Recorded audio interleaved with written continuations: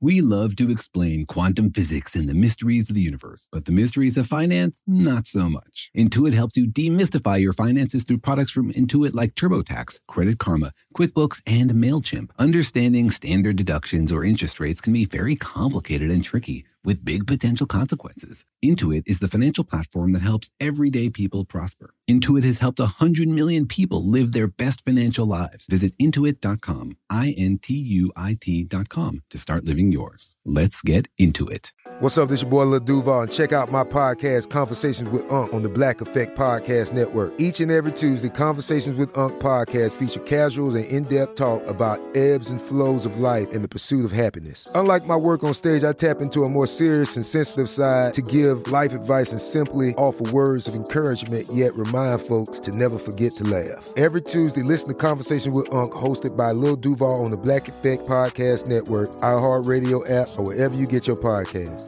Presented by AT&T. Connecting changes everything. Apple Card is the perfect cashback rewards credit card. You earn up to 3% daily cash on every purchase every day. That's 3% on your favorite products at Apple, 2% on all other Apple Card with Apple Pay purchases, and 1% on anything you buy with your titanium Apple Card or virtual card number. Visit apple.co/card calculator to see how much you can earn. Apple Card issued by Goldman Sachs Bank USA, Salt Lake City branch, subject to credit approval. Terms apply. Life in our modern age comes at you pretty fast, which makes our time away especially valuable. When I take time to relax, I like to get far from my everyday life, immerse myself in natural beauty, and have unique experiences. But you don't have to leave the U.S. to experience tropical rainforests and islands filled with adventure, warm culture, and national treasures. Visit Puerto Rico, an island with a vibrant spirit that will sweep you away. Because when you visit, you don't become part of the island, it becomes part of you. In Puerto Rico, you can forget where you came from and embrace where you are. Puerto Rico, where visits end, but stories last forever. No passport required for U.S. citizens and permanent residents. Learn more and plan your trip at discoverpuertorico.com.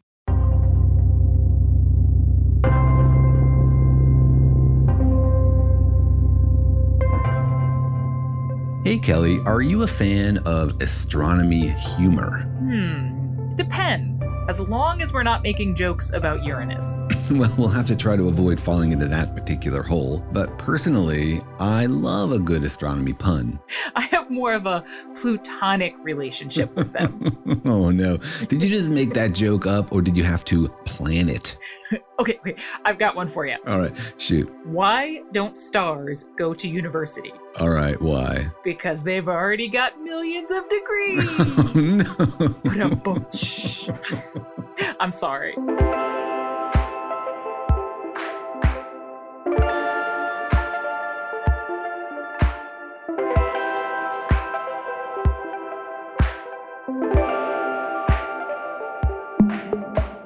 Hi, I'm Daniel. I'm a particle physicist and a professor at UC Irvine, and I will always laugh at astronomy puns. Hi, I'm Kelly Weinersmith. I'm a parasitologist at Rice University, and I think my last name is hilarious, so I will always laugh at both parasitology puns and scatological humor. There's got to be a lot of good puns when you're talking about worms and bugs and things that crawl inside other things. So many, and they never get old. But we try to keep this podcast family friendly, and so we will spare you most of those. And so welcome to the podcast, Daniel and Jorge Explain the Universe, in which we talk about all the incredible and amazing things out there in the universe. We crack jokes about the silly names they get, but we have a deep, deep love for the mysteries of the universe, and we want to explore all of them with you. We think it's incredible, it's amazing that this universe is understandable at all to our tiny human brains. We want to push forward this effort and bring this understanding of the universe into all of our minds, because everybody out there has questions about how the universe works and wants to know where it came from and where it's going to go and how it all fits together. So thanks very much for joining us on our journey of curiosity. My typical co-host Jorge isn't with us today, and so we have our wonderful and hilarious and very punny co-host, Kelly Weinersmith. Thanks for joining us, Kelly. Thanks for having me. I'm super excited about today's question. Awesome. And, you know, on this podcast, we often talk about things that are very far away or very distant in space and time, but we also have questions about things that happen in our backyard. We're very curious curious about the nature of our environment, how the Earth formed, how the solar system formed, how it all came together. You have a very broad definition of in our backyard. That's true. I guess parasitologists, when you talk about backyard, you mean literally like what's inside my fence, right? That's exactly what I mean.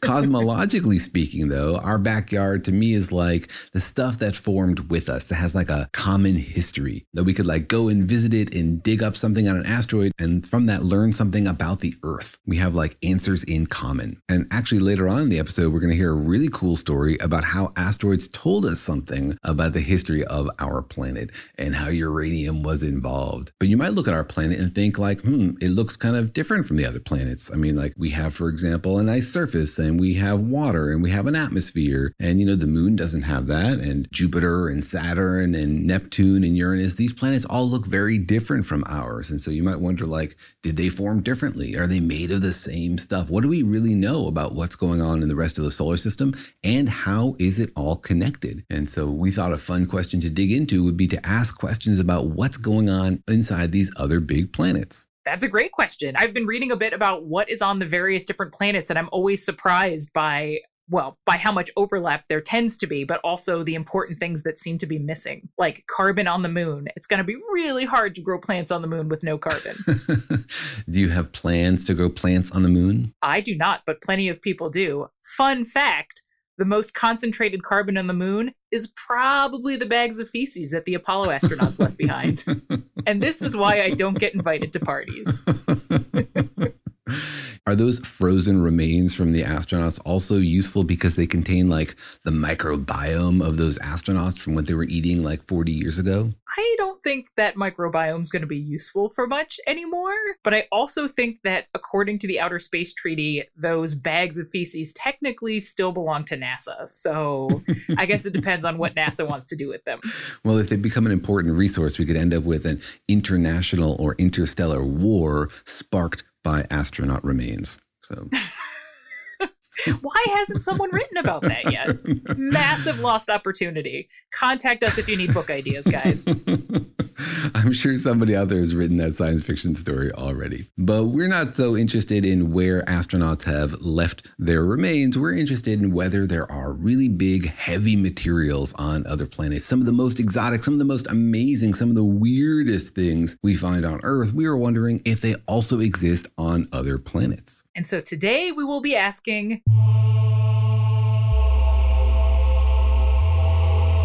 is there uranium on Uranus? Now, I notice you very carefully pronouncing the title of the planet Uranus. Yes, very carefully. I have a 7-year-old at home, and so I have to be careful to not edge anywhere near that word. Otherwise, I can't talk to her for about 3 hours because she's laughing too hard.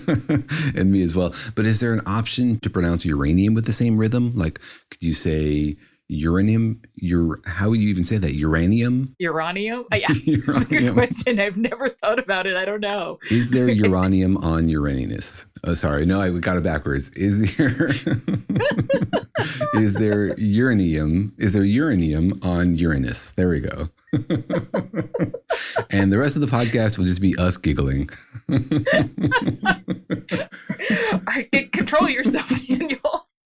But it is a serious scientific question whether uranium only exists on Earth, because you can imagine in the future, as we're exploring the solar system, we might want to mine other planets for useful minerals as we're powering our spaceships out of the solar system or even around the solar system. And also, to me, it's just a fun question to think about, first of all, how it was made in the universe and how it was distributed and where it ended up. You know, is the Earth unique in its collection of heavy metals, or is maybe uranium like very common on Uranus and other planets? So I think the more than just a giggle factor, this is a serious scientific question. Very serious. Very serious, yes. So putting on our serious faces, I went out there and I asked folks on the internet, listeners to this show, whether they thought there was uranium on Uranus. So if you would like to participate for future rounds of the podcast and like to play along at home, please write to me to questions@danielandjorge.com. I'd love to hear your answers. I know you're out there. You've been listening to the podcast for years and have never written in. Today is the day you write in. So think about it for a minute before you listen to these answers. Do you think there's uranium on Uranus? Here's what people had to say. Since Earth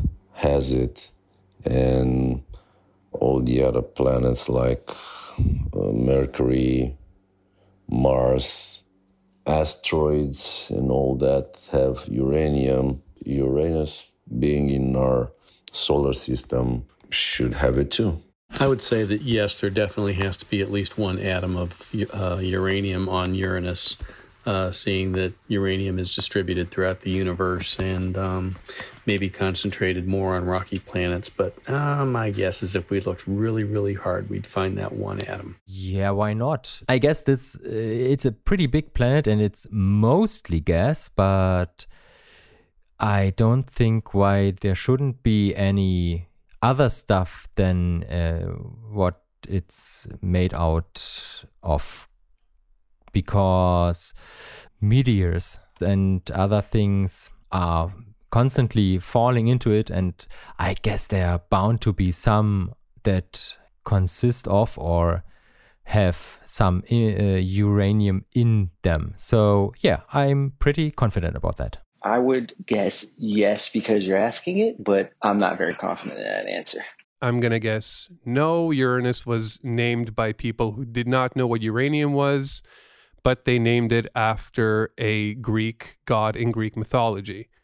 But what do I know? Yeah, I would think so, because if I'm not mistaken, it's a high pressure environment, and I would guess that heavier elements and radioactive elements like uranium would develop in a higher pressure environment like Uranus, possibly closer toward the core.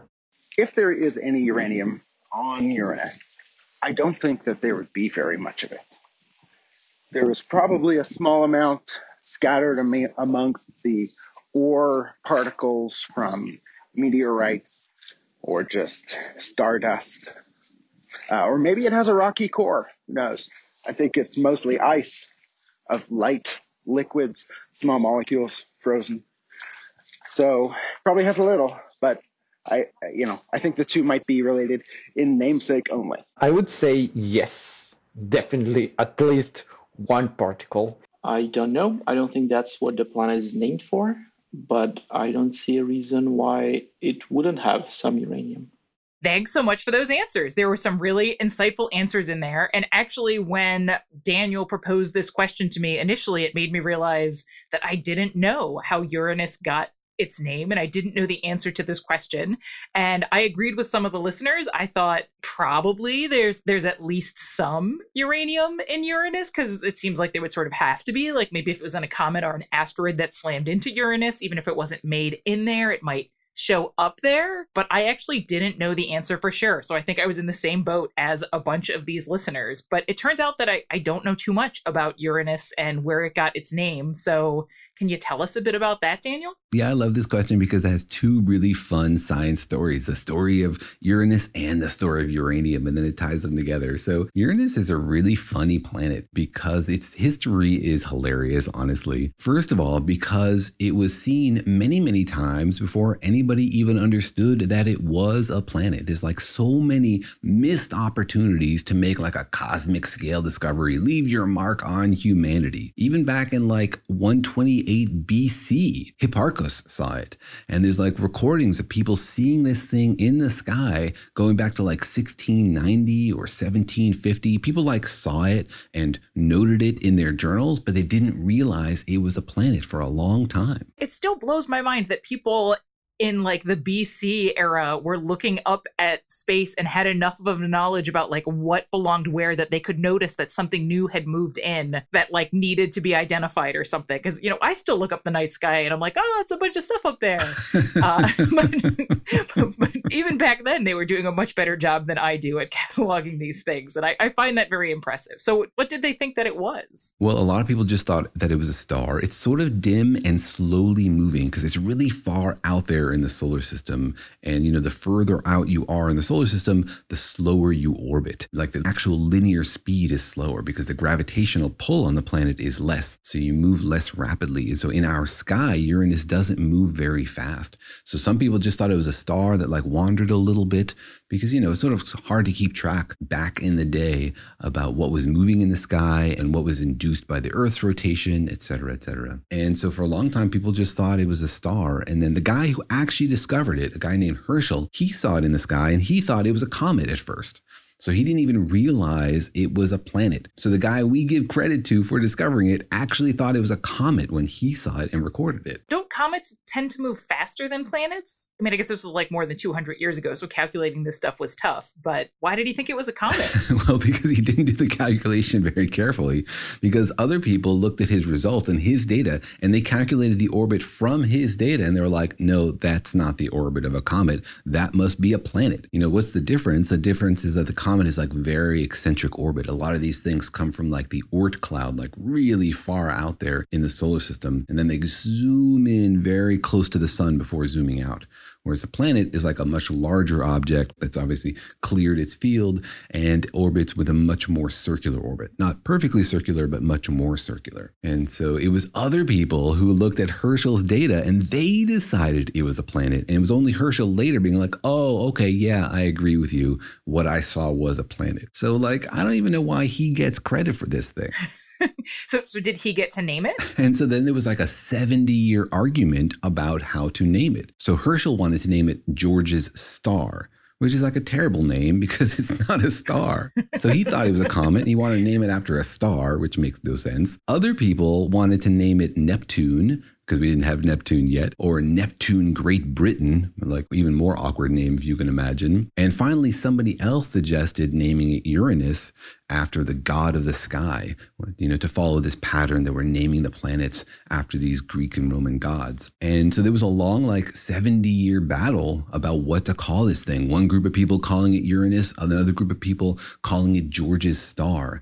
And it wasn't until 1850 when the British Navy, the bureaucracy, finally accepted the name Uranus that it formally became Uranus. So it was 70 years when people were arguing about just what to call this thing. So did they know what they were doing at the time? Because anatomy was pretty far along at that point. Did they realize school children would be laughing for generations to come? Or had all the body parts not been quite named yet at that point?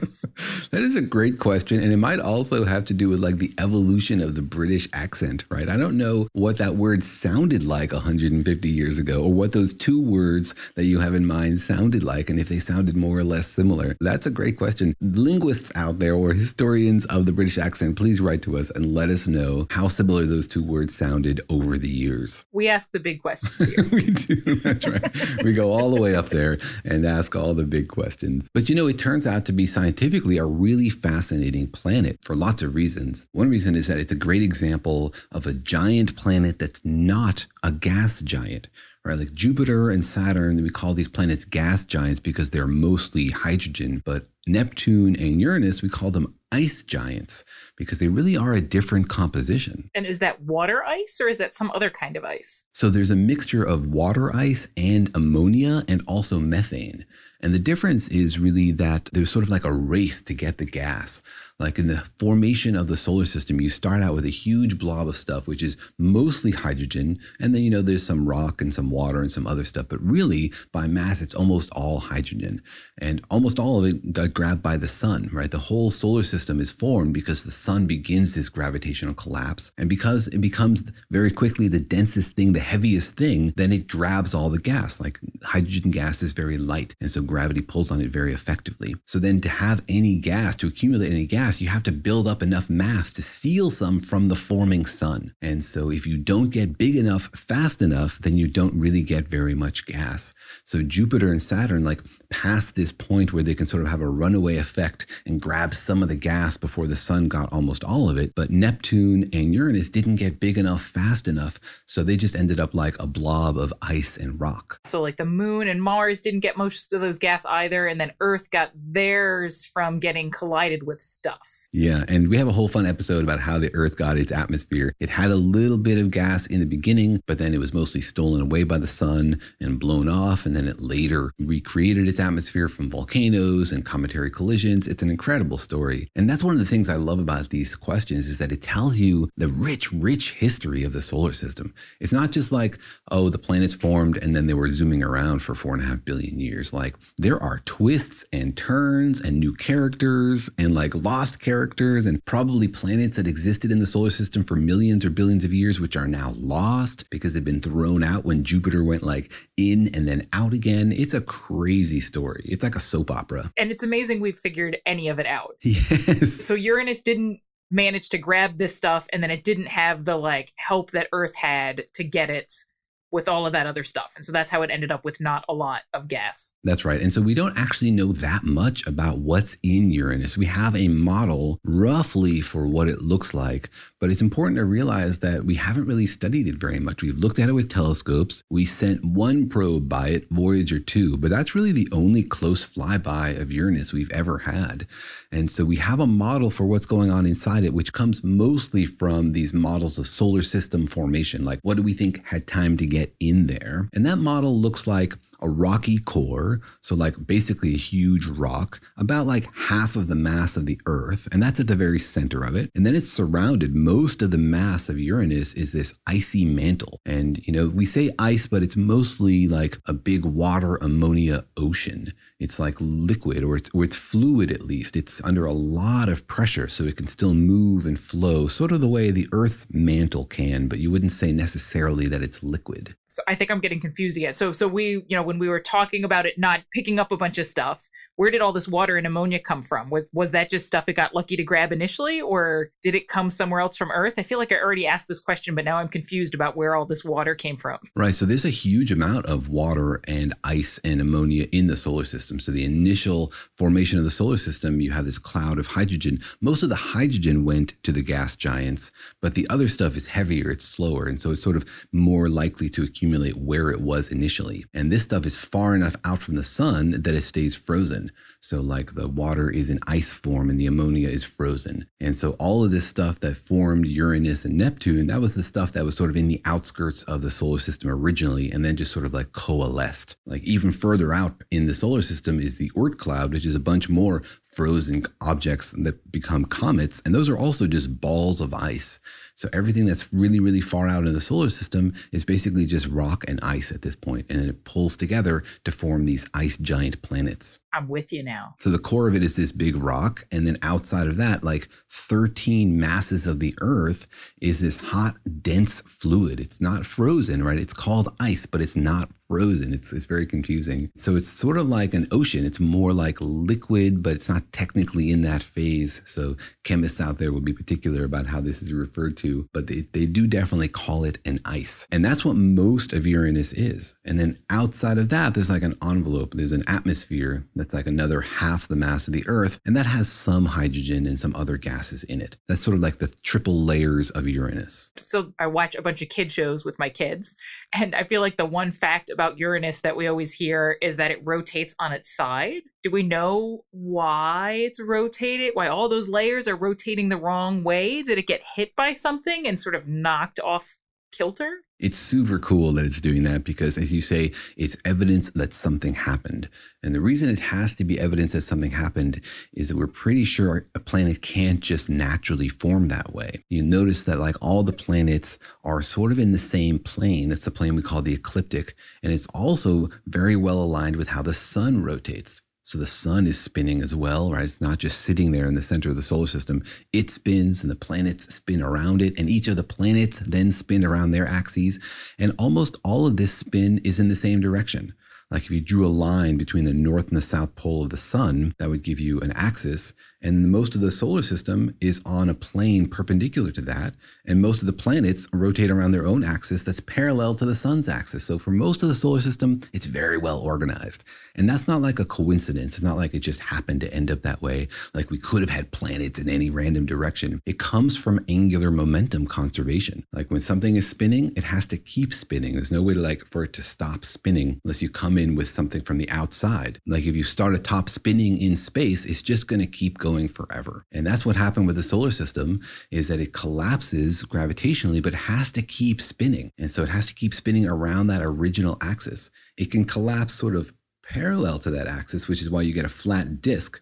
But the disk itself can't collapse much further because it has to keep spinning. So everything's spinning sort of along the same axis. So to get Uranus knocked over on its side requires, as you said, like some huge rock, like a lost moon or another planet somehow that banged into it and knocked it over. So it really is evidence of like an incredible cosmic collision. I feel like I'm just going to go ahead and blame Jupiter, because it seems like the answer for so many things is, well, Jupiter did something weird. And that might not be consistent, but I'm going to go ahead and blame Jupiter anyway, because we don't really know. Is that your parenting strategy? You pick one kid who's always to blame. You're like, look, I didn't see it, but it's usually you. But I pretty much know the answer. No, actually, it's the dog that I usually blame. Oh, there you go. The dog is the source of chaos. Yes. I think that's an underappreciated role of dogs in human history. It's just taking the blame for other people's misdeeds or farts around the campfire or all sorts of stuff. She is the scapegoat, but she's a good sport about it. All right, well, so now we're all on board about what Uranus is like. So I think it's time that we take a little break, and then we'll get to uranium.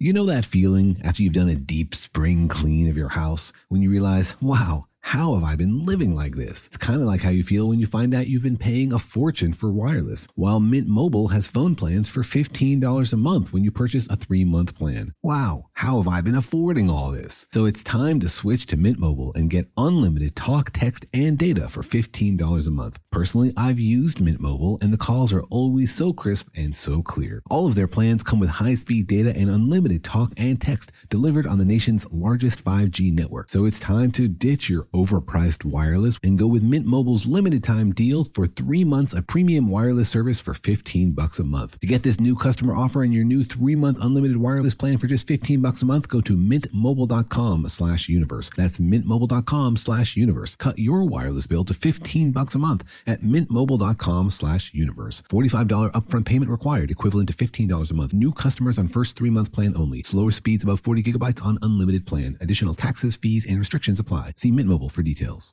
The financial universe out there can seem like a vast place, full of scary mysteries and exciting possibilities, but it can also be overwhelming to navigate, especially when you're first starting out in life. It feels sometimes like just one wrong turn could send you hurtling endlessly towards a financial black hole. But don't worry, you don't have to navigate the financial universe on your own. With the right tools, you can master the financial universe and chart your course with confidence. Intuit helps you navigate the financial universe through products from Intuit like TurboTax, Credit Karma, QuickBooks, and MailChimp. Intuit is the financial platform that helps everyday people prosper. Whether you're trying to manage your money or trying to run a business, Intuit gives you the confidence to take control of your finances so you can live your best life. Intuit has helped 100 million people live their best financial lives. Visit Intuit.com, INTUIT.com, to start living yours. Let's get into it. Life in our modern age comes at you pretty fast, which makes our time away especially valuable. When I take time off to relax, I like to get far from my everyday life, to immerse myself in natural beauty and have a unique experience. But you don't have to leave the United States to experience tropical rainforests and islands filled with adventure, warm culture, and national treasures. Visit Puerto Rico, an island with a vibrant spirit that will sweep you away. People from Puerto Rico are called Boricuas, but it's not just a name, it's a spirit, a flavor, a rhythm that you can only find in one place on Earth. Puerto Rico. It's embodied by these proud, passionate people, and you'll feel it in every part of the island. When you bask in the warmth of the beaches, when you taste the love in the food, when you embrace the call of adventure, you'll find the Boricua spirit in yourself as well. Because when you visit, you don't become part of the island, it becomes part of you. You can forget where you came from and embrace where you are in Puerto Rico, because your visit ends, but the stories last forever. No passport is required for U.S. citizens and permanent residents. Learn more and plan your trip at discoverpuertorico.com. eBay Motors is here for the ride. Remember when you first saw the potential?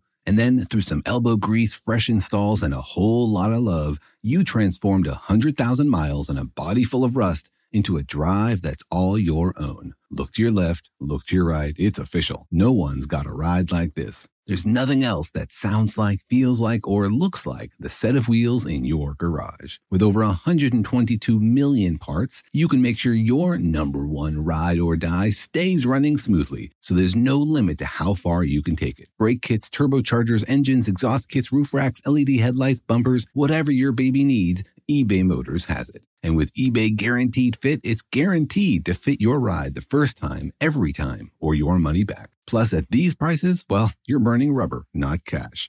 Keep your ride or die alive at ebaymotors.com. Eligible items only. Exclusions apply.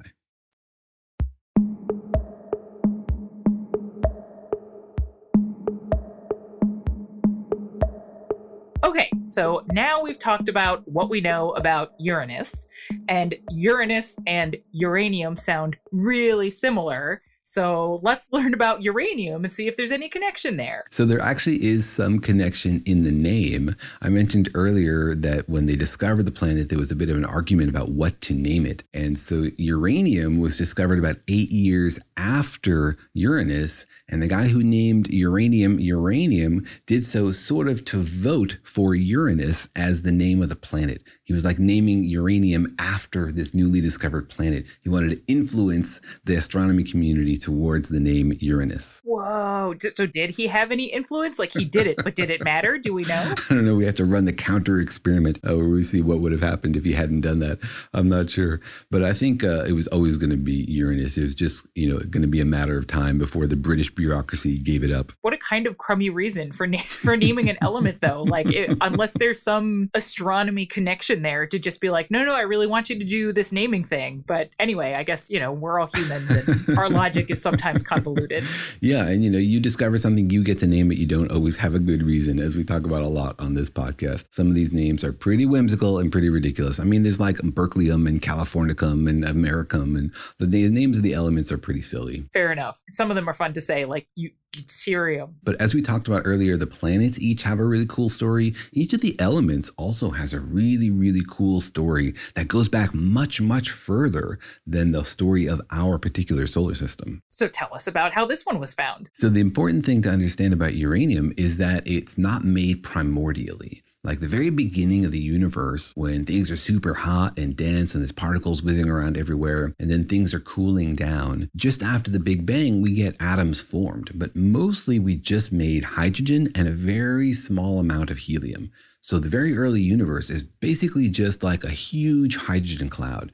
Definitely no uranium. So uranium does not date back to the beginning of the Big Bang. Like the electrons in your body and the protons in your body are probably older than every uranium nucleus out there. So uranium came later, right? It took a while to make uranium in our universe. It's really cool. And we're going to do a whole podcast episode focused just on like what is out there in the universe and how it was made and the relative population of all these materials, because they all tell such cool stories. And it took a while for people to figure out like, well, where did all the rest of this stuff come from? Like once they realized that you couldn't make anything heavier than helium or a little bit of lithium in the Big Bang, they had to look around to find a place in the universe to make these heavier elements. And it took people a while, but they figured out that some of the elements could be made, of course, inside stars. And it's the intense heat and pressure that allows you to make these things? Yes, stars operate by fusion, right? So they are glowing and super hot, and they're this exciting balance between gravity, which is compressing all of this stuff. It's like a runaway effect where you get this huge compression of all this hydrogen gas, and then fusion. If you get all these protons close enough together, you squeeze them together, you overcome the fact that they like to repel each other because they're both two positive charges, and eventually they form heavier stuff. So two hydrogen atoms can fuse together to form helium, and helium can fuse together to form heavier stuff. And if you have a big enough star, then the products of one fusion cycle, like the helium from fusing hydrogen, can become the fuel for the next one, and then the fuel for the next one. And really big stars, they develop these incredible layers. We have like hydrogen on the outside, and then a layer of helium, and then a layer of something heavier, and a layer of something heavier. You go calcium and oxygen and all the way up. And the biggest stars, they can fuse stuff all the way up to iron. So iron is element 56, and it means that at the core, something is fusing two elements together and producing iron. And that's where a lot of these elements that are too heavy to have been made in the Big Bang are made. But stars can only fuse up to iron. Like before iron, anything lighter than iron, if you fuse it, you get a byproduct and you get energy out. That's how the star glows. But iron, if you try to fuse iron together, it actually costs you energy. So if you fuse iron together, you'll cool down the star. It'll kill the star if you try to fuse iron together. But we have stuff higher than iron. And so is stuff higher than iron made in dying stars? So for a long time, people really didn't understand this. They were like, well, stars can't make higher than iron. But as you say, obviously we have like gold and platinum and plutonium and uranium. Where do all these things come from? And so people thought for a while, as you said, that maybe they come from supernova, that maybe the special conditions when a star explodes might be enough to trigger, this kind of heavier element fusion. But the story didn't really hang together. Like it's potentially possible for this to happen, but they didn't really see evidence for it around supernova. And the problem is that this process is very delicate. Like above iron, in order to make something heavier, you need to absorb like multiple neutrons at the same time. Like if you absorb one neutron, you become very unstable and just break up. If you absorb two neutrons, then boom, you can transmute into this heavier thing. So you have to like absorb two neutrons almost simultaneously. It's called this R process, for rapid process. And to do that, you need like a lot of neutrons around you so that you have like enough that sometimes you'll get two of them coming in at the same time. And that's very difficult to do in the environment of a supernova because supernova is expanding, it's exploding. And the other problem with supernovas is that while they might make some of this stuff, they don't really like eject it out there into the solar system. We don't just want to make uranium. We need to make uranium and then have it be the seeds for a future solar system. If it's just made inside a star and then like kept inside the remnant of that star, it's not going to end up here on Earth or is part of our solar system. So recently people found another way to make these super duper heavy elements that wasn't just supernovas. The suspense is killing me. What is it? So the answer to how to get a bunch of neutrons together, like a really high density of neutrons so you can do this kind of thing, is neutron stars. Neutron stars are these remnants of old dead stars, right? They've already blown up and collapsed and they have this leftover core that's super incredibly dense. Now when two of these things collide, like two neutron stars in a binary system, for example, spiral into each other and collide, then you get this incredible cataclysmic event of really unparalleled density. Not enough to become a black hole, but to form maybe a larger neutron star or to blow some of this stuff out. And so recently, because of gravitational wave observatories, we've been able to see these neutron star collisions happen. And the really cool thing is that you can see the gravitational waves that they make, like actual shaking of space because they're so dense. And you can also look at them with telescopes and you can see the light that comes from them. So like you can see it in two totally different ways, the gravitational waves and in the optical. And when they look in the optical, they see light coming from these and they can see light from like excited gold or excited uranium. These like gases of gold and uranium get thrown out into the universe. And because they're hot, they emit light and it has a particular fingerprint and we can see it here on Earth. So we have seen the birth of these super heavy elements in neutron star collisions. So that's totally wild. So that seems like two super rare conditions that need to come together. And that has produced everything above iron. So many of those things are things that we depend on. And so, like, did any of that happen in our solar system? How did it get here? Absolutely none of that could happen in our solar system. There's nowhere in our solar system that is capable of making these things. Like, even at the heart of our star, all it can do is burn helium or hydrogen, right? Our star is not going to be big enough to even make iron. And so that means that every heavy metal that you see, if you're wearing a gold wedding ring right now, that gold was made probably in a neutron star collision before our solar system was even formed. right? So all of the uranium, all of the gold, all the heavy elements in our solar system predate our solar system completely. And our solar system comes from gathering together the remnants of a previous solar system. Some stars died and became neutron stars and then collided together and made these heavy elements and spewed them out into some gas cloud, which then coalesced into our solar system. Still mostly hydrogen, but with a few nuggets of these heavier, interesting things to like spice it up a little bit. Science is so beautiful. You know, you walk around and now you know this stuff and you see the whole world differently. Like, anyway, the next time I'm walking through a jewelry store, maybe I'll appreciate it. It is really incredible, especially these heavy things like gold and platinum and plutonium and uranium. They're so difficult to make. And so that tells you that something crazy must have happened really far away, a really long time ago.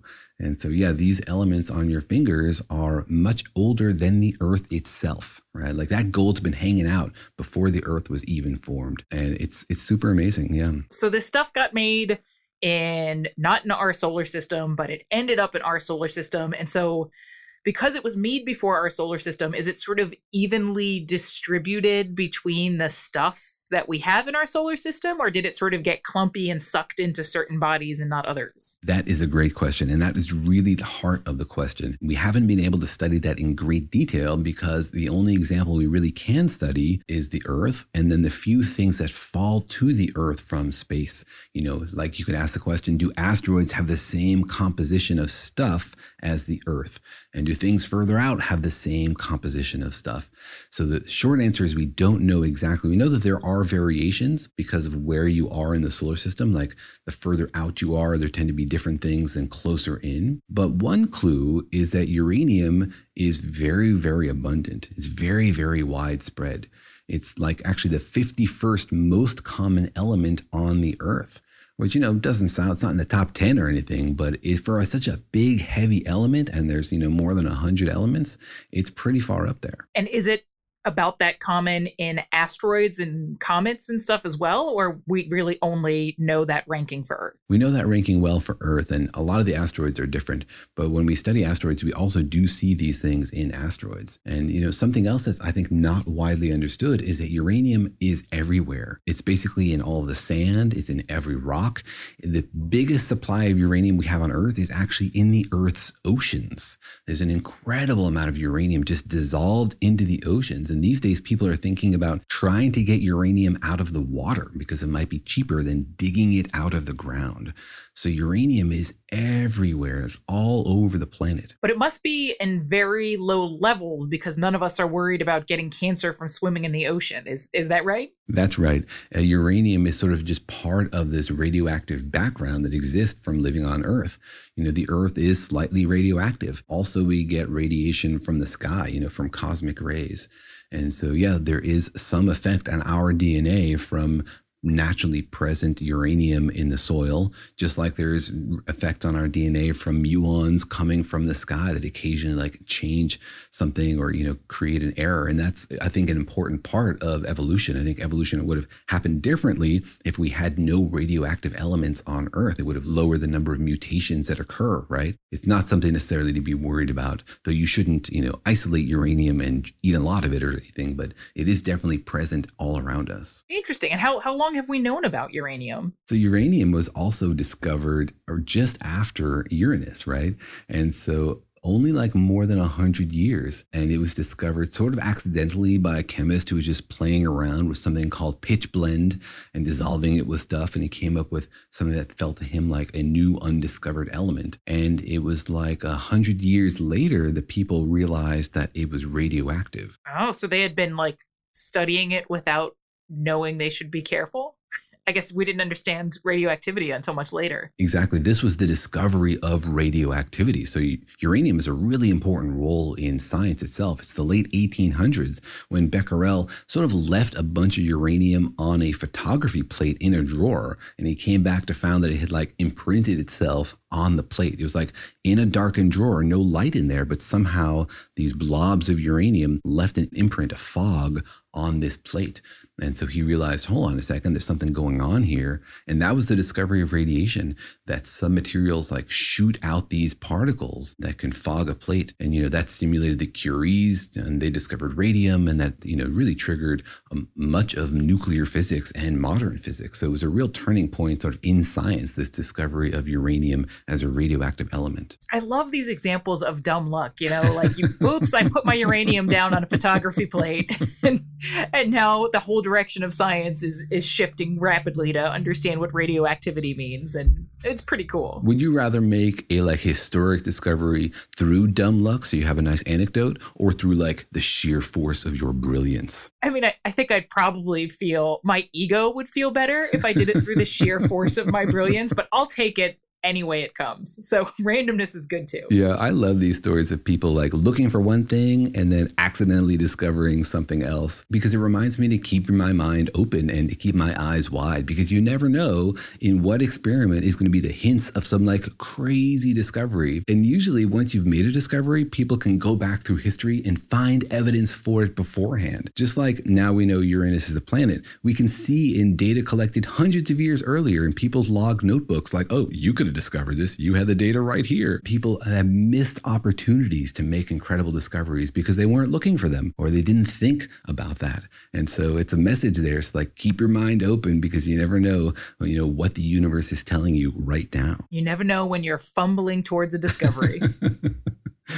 And the uranium we have here on Earth is a really interesting story because it comes in two different flavors. There's two isotopes of uranium. Most of the uranium we have here on Earth is 238, which is pretty stable, has a half-life of 4.5 billion years. But it's not as useful for things like fission if you want to make weapons or reactors. The other kind is called uranium-235, and it's much better for making things like reactors, but it's pretty rare. So most of the stuff when you mine it is uranium-238. And then if you want to do reactors or build weapons, you have to isolate and enhance the fraction of uranium-235. So that's why you hear about centrifuges, because they separate the different isotopes by weight so you can get more of the 235 that you need. Yeah, this is such a weird element for humanity. On the one hand, I'm a huge fan of nuclear power plants because they put out less carbon. And on the other hand, I just don't know if humanity can handle it, because you can also turn it into weapons, and it doesn't take too many idiots to make trouble. And anyway, these things are complicated. Thanks, humanity. It is complicated. And it's also interesting that the uranium-235, the stuff that's useful for this, is sort of going away because its half-life is much shorter. It's only 700 million years, which sounds like a long time. But what it means is that the useful fraction of uranium over the history of the Earth is dropping sort of steadily. We have a lot less of 235 than we did a long time ago.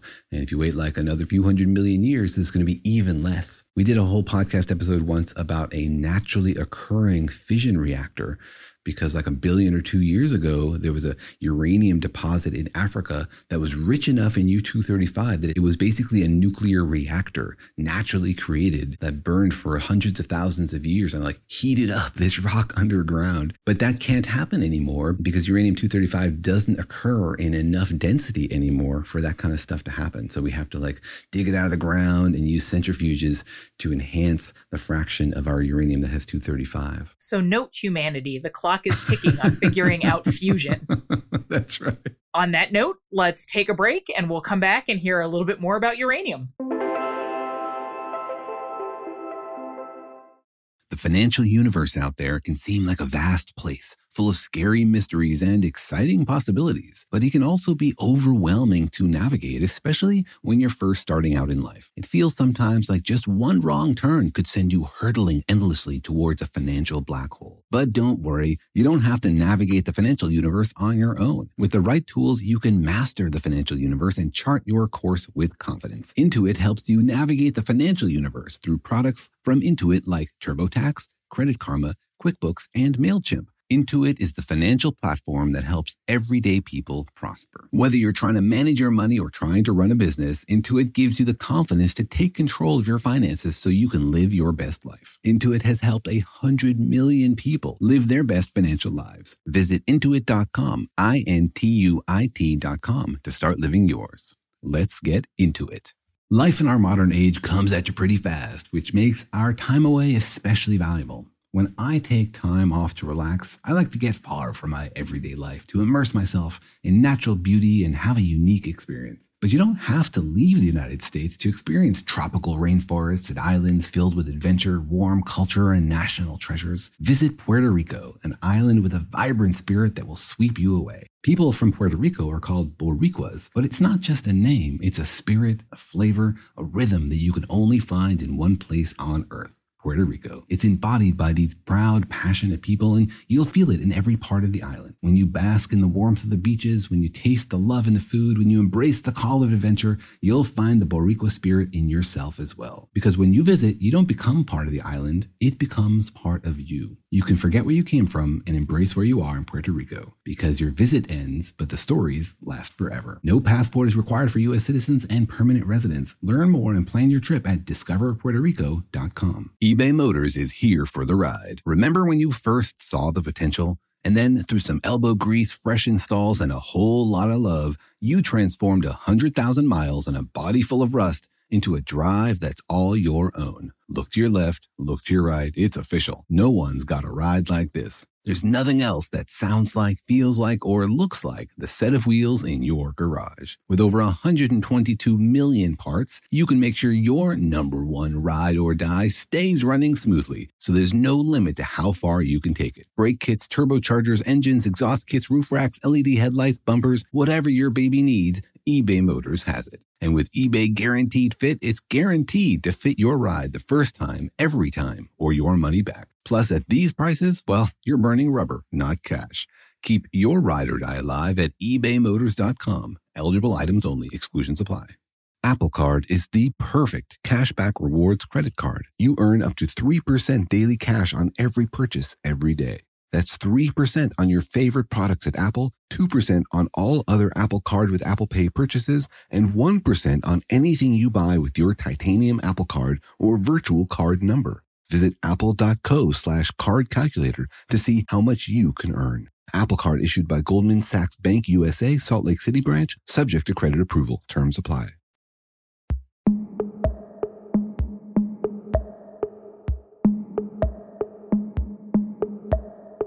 Okay, so we've talked a little bit about the way humanity is helped or hurt by uranium-235. Let's hear a little bit more about some of the other properties about uranium. So you told us that it has a high atomic weight because it's higher than iron, so you need these very particular situations so that you can get it. If you had like a chunk of uranium sitting on your table, you'd probably be scared, but what would it look like? Yeah, that's a cool question. Well, it's actually malleable. It's like not that hard. It's denser than lead, but it's soft and it's silvery white. So it's actually kind of pretty. You know, I mean, I wouldn't recommend doing any art with it, but it's kind of a cool looking thing. And it's cool that every element has its own like sort of feel to it, right? Its own like texture and color and look, and that all of these properties, the difference between uranium and the other things, just come out of the structure of the atom, right? We're talking about how the electrons fill their orbitals and all of this stuff. It's incredibly rich and interesting that all of these elements have such different properties. I love that about the universe, that like a few very simple things coming together in lots of different ways can make so many interesting different kinds of materials. That is totally epic. And I think it's interesting that you mentioned art, because when we moved to our permanent house, well, what we hope is our permanent house, I wanted to go out and get Fiestaware dishware because I think they look really nice. And I was warned by someone that I shouldn't get the red ones because the red ones are radioactive because of uranium. Can you tell us more about that? Yeah, uranium mixes well with lots of other things and forms all sorts of interesting uranium oxides. And some of these have a really spectacular color. Some of them are yellow, some of them are very red. And, if you're trying to create colors, like these days, it's easy to do digitally, right? You just dial in whatever pixel you want. But if you're out there working with your hands and you want to create dyes, you need to find natural sources of color. And so uranium made this really sort of bright, vivid red that was hard to duplicate in other ways. And so before we understood like really the dangers of radiation and radioactivity, uranium was used all sorts of places to make these kind of things. And in your dinnerware, so you're like sitting at the dinner table and your plate is like shooting particles into your body. I guess that's okay, because there hasn't been a strong correlation between Fiestaware and cancer, I guess, or was that bad? I don't think it's okay. I don't think they're making it anymore, for the same reasons that like they're no longer using glowing wristwatch faces, that like glow with radiation. I think it's sort of like lead in the sense that more radiation is definitely more bad for you and you want to limit your exposure. We used to like take x-rays all the time, and the x-rays would like be super powerful, much stronger than we needed in order to see clearly because we didn't understand the danger of x-rays. So now I think we work really hard to limit our exposure to radiation. Yeah, that sounds like a good plan. And I didn't end up getting the Fiestaware because I didn't feel like I could get a good handle on how dangerous it was. But uranium also tells us a lot about the history of the Earth as well. There's this really fun story about a geologist trying to understand the age of the Earth and trying to solve the puzzle by actually looking for an asteroid that crashed onto the Earth. He wanted to know if rocks that he found on the Earth were actually the oldest things that one could find. He was looking to see if things in the solar system might be even older than the rocks we find on the Earth. Because, if you're trying to date the Earth and you're just like looking around for rocks, you wonder like, well, is this rock as old as the Earth itself? So he actually went out to Meteor Crater, this huge crater in Arizona that you should totally visit if you're ever in Arizona. It's incredible. It's just like a flat expanse and then this incredible scoop just like dug out of the Earth by this meteor that hit a long, long time ago. He went down into the center of it and they have like a chunk of the original meteor and they let him sample it.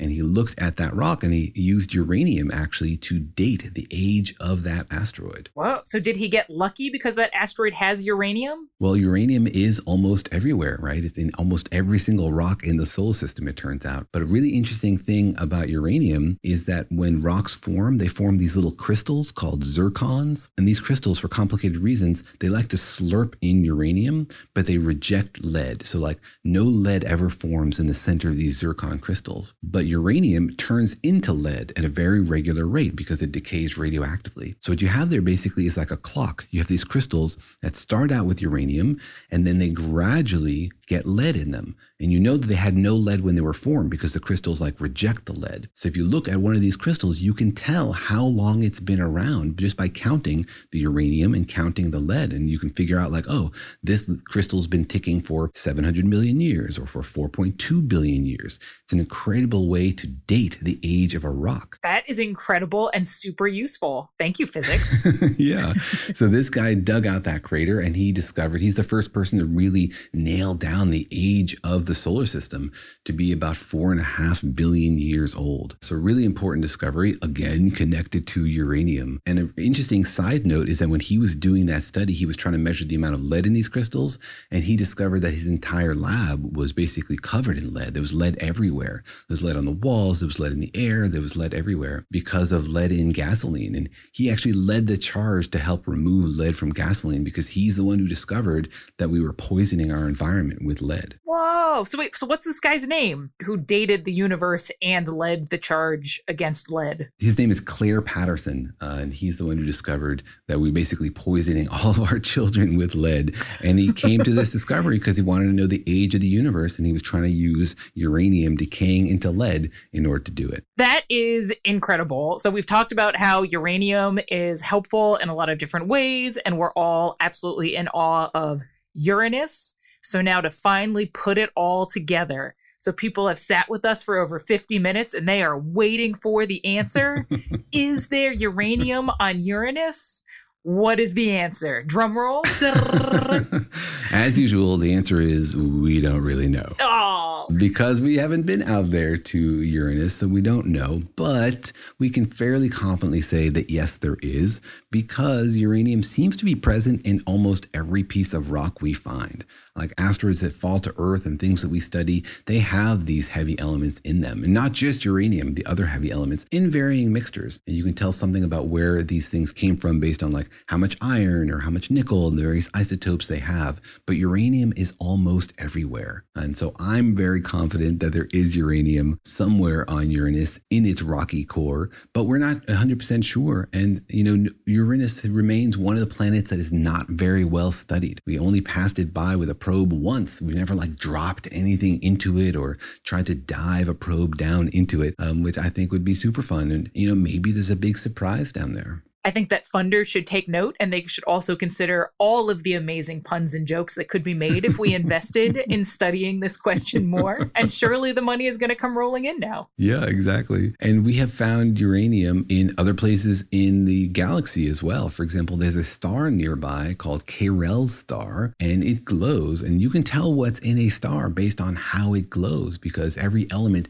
gets excited by different energy levels and gives off light at unique frequencies, has their own fingerprint. So based on the spectrum of a star, you can tell what it's burning. And they have found uranium glowing in this star. Like, we haven't gone out to actually visit it and sample it, but we can tell from the light that's coming from this star what's in it. And not just that, but based on the ratio of these various elements, uranium and thorium, and our knowledge about how they decay, we can use that to age these stars. So uranium is all over the universe, and it's telling us lots of fascinating stories about all of the objects that it's hiding inside. And we still have so much left to learn. So thanks very much for coming on this journey with us to learn about uranium and Uranus. And thanks to Kelly for coming along and refraining from making that most obvious of jokes the entire hour. Well, you're welcome. I've become very mature in my late 30s. Thank you for inviting me. I had a lot of fun, even though I didn't make all the jokes I wanted to make. And everybody out there, don't forget to embrace your curiosity and don't lose that childlike wonder and sense of puns about absurd jokes. They go hand in hand. Thanks, everyone. Tune in next time.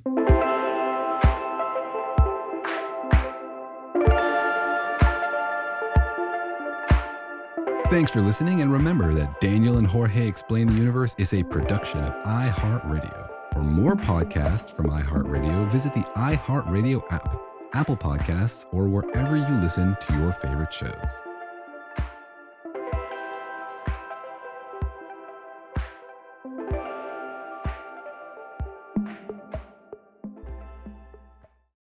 This is Malcolm Gladwell from Revisionist History.